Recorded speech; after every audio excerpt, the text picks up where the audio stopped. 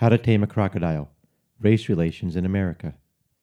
In my previous blogs, America Gone Wild and Eating the Elephant, I addressed the need for people to live according to the Spirit of God and not their own flesh. The events of the last few months, things done as well as stated, although not the worst America has experienced, certainly seem to be moving us towards something cataclysmic. It's like my childhood game, Don't Spill the Beans. With each person taking turns, no one knew which bean would be the one to tip the entire pot. What will finally turn the melting pot of America completely upside down? I think it will be the bean of ignorance. And so, I want to reiterate and elaborate on some of the things I've stated before. Several years ago, I had the wonderful opportunity to travel to Burkina Faso, Africa. I remember talking to my wife while I was there.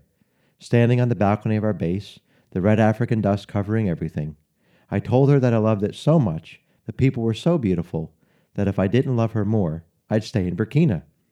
One of the more culturally irrelevant highlights of our trip was our visit to a zoo, a crocodile zoo, where we could interact personally with the relic-looking beasts. No fences, just open fields and water. What I wasn't expecting was the up-close and personal meet and greet. We were accompanied by one of the men who kept the crocodiles. With a stick much shorter than I would suggest, he maneuvered the largest croc into position, just on the water's edge, by smacking it on the snout. It was an awesome animal, solid and forbidding. Tough, scaly plates formed an extremely protective armor, while a menacing grin repulsed us rather than attracted. It was fascinating.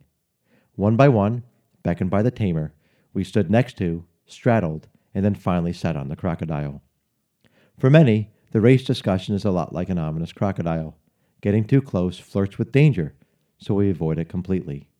This is not acceptable given that the issue centers on people. The Bible clearly states that all men and women are created in the image of God. They all deserve a level of respect that demands engagement. And although not fleshed out, the Declaration of Independence states that all men are created equal. If good people avoid the issue, it will be hijacked by those with personal agendas, insensitive approaches, and tainted slants. So, if you find yourself handcuffed by the complexity of the discussion, but deeply desire to do something about it, if you want to sit on the crocodile without getting chomped on, here are my 3 suggestions. 1.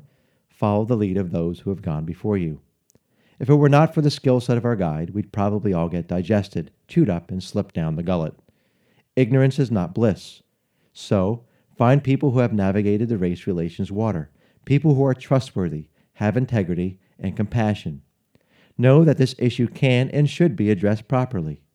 There are plenty of people who approach this in an unhealthy manner.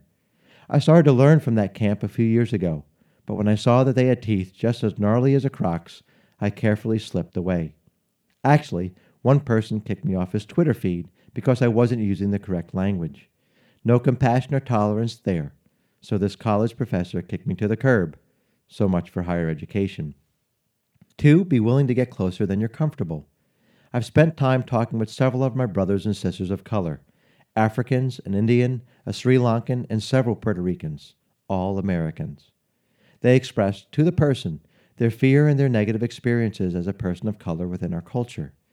On the other side of the coin, I have several good and close friends in law enforcement who face massive stress every day because of their job. I have the utmost respect for police. The good ones, which are the significant majority, deserve our respect. I will not turn my back on them for a few rotten apples in the cart. I will also not abdicate my activism for people of color simply because of a militant, foul minority. There is a godly way to approach people. That's what I was seeking. But I had to get closer to the issue than I was ever comfortable with. It paid off and continues to help me teach and lead others in a more God-glorifying direction. 3. There needs to be the potential of a positive outcome. What we learned from the croc tamer was that the beast was accustomed to this human foolery as long as he was rewarded with food at the end. Now, people are not animals. To approach anyone dangling a carrot is obnoxious. What I offer when I speak to my brothers and sisters of color is silence, listening, and understanding. Each time we speak, I begin by letting them know of my ignorance to their experiences, my desire to learn. I approach with a huge bundle of humility, not a stick. Come away from yourselves.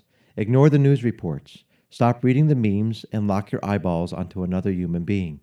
Seek to understand rather than to be understood. Take time to get close enough to the issue to actually deal with it. Don't leave it to someone else or the government. Don't listen to hearsay. Get up close and personal. But know this, the croc is real and some will bite. You have to approach with care, not just for yourself, but primarily for the other person. They're worth it. I leave you with this quote from Philippians chapter 2. Do nothing from selfish ambition or conceit, but in humility count others more significant than yourselves. Let each of you look not only to his own interests, but also to the interests of others. Please know that this approach is useful for many other difficult situations. It has broad application.